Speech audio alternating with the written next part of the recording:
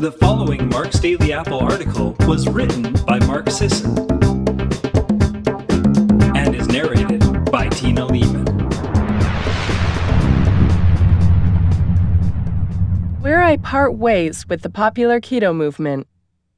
The explosive growth of interest in the ketogenic diet has been a net good for the state of nutrition. For one, people have accepted the fact that eating fat won't kill you, and they're even getting clued into the benefits of eating it. But there are places where I part ways with the popular keto movement. Let me explain 3 of them. Number 1, ketosis isn't the point. Ketones themselves have beneficial mechanistic effects. It's true. The ketone body beta-hydroxybutyrate shows direct anti-inflammatory action, even blocking inflammatory diseases mediated by the NLRP inflammasome pathway. Ketogenic diets exert their protective effects on the brains of epilepsy patients through the anti-inflammatory actions of the ketone bodies, and type 1 diabetics who experience reduced cognitive function because of low blood sugar see those deficits erased by increasing BHB through dietary medium-chain triglycerides. Another reason ketone bodies themselves are so therapeutic is that they represent an alternative fuel source for neurodegenerative disease patients whose brains can no longer process glucose effectively.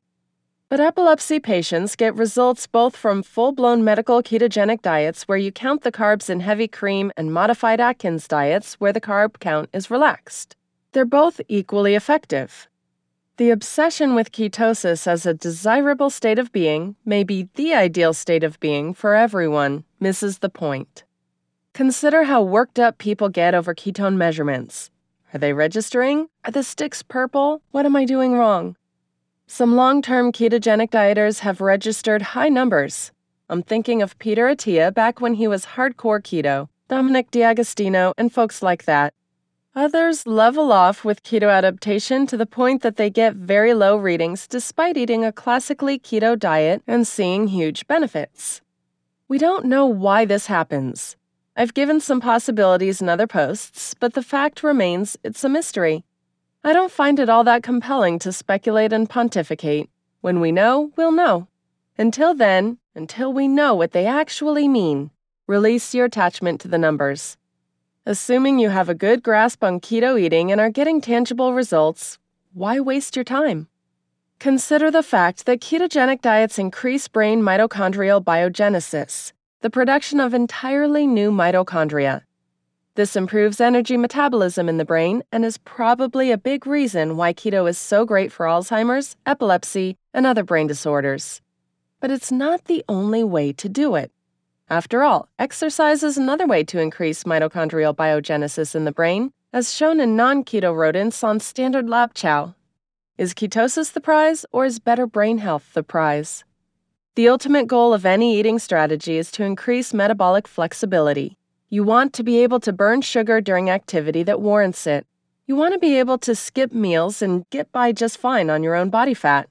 You want the benefit of having a few ketones around from time to time as alternative fuel for brain and muscles, or at least have the ability to generate them without trouble. Rather than micromanage your metabolism using incomplete information, you'd rather delegate and let your endocrine system regulate your calorie intake based on what your body requires. Most importantly, you want to regain the ancestral pathway of fat burning and actually put those massive storage depots to use.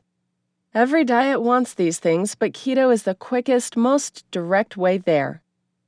Number 2, keto doesn't require gorging on fat.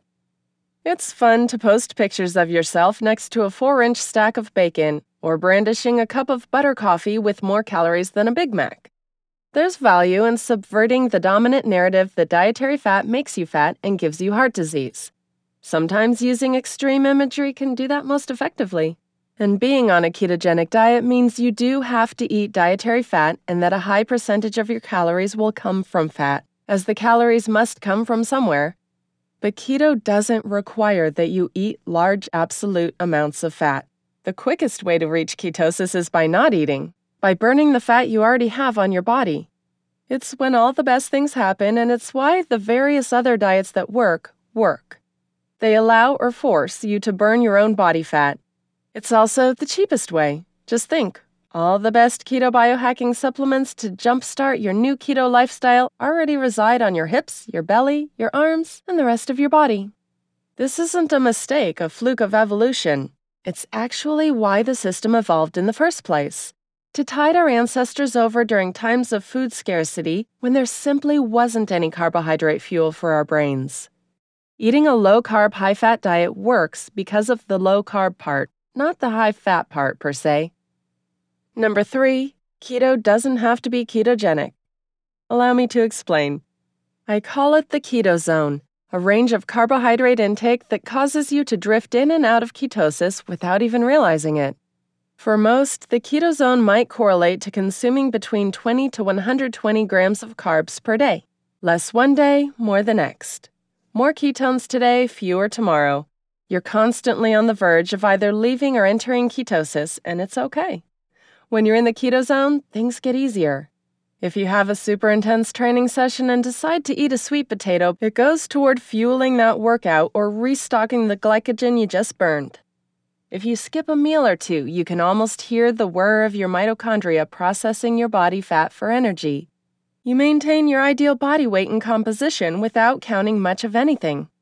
Calories, carbs, or Instagram likes for your high-fat coffee photos. You eat less food than before, but experience no negative symptoms.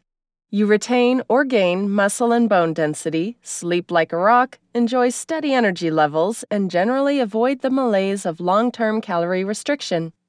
You have the metabolic flexibility to complete a tough CrossFit workout, do a sprint interval session, hike for 7 miles, run a mile or two, go for a long, slow bike ride, play a pickup game, or lift something heavy.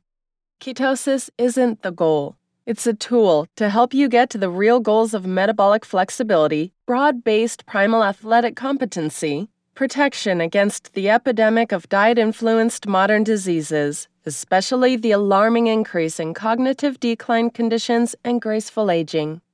The goal is, and always has been, an efficient fat burner, and to release your dependency on carbohydrates for fuel. A ketogenic diet simply represents the pinnacle of fat burning. If you can get into ketosis, it's a sure sign that you're using fat for fuel. Many, even most, of the benefits of a ketogenic diet probably come from developing that capability. Thanks for listening today, folks. I hope you have a great day.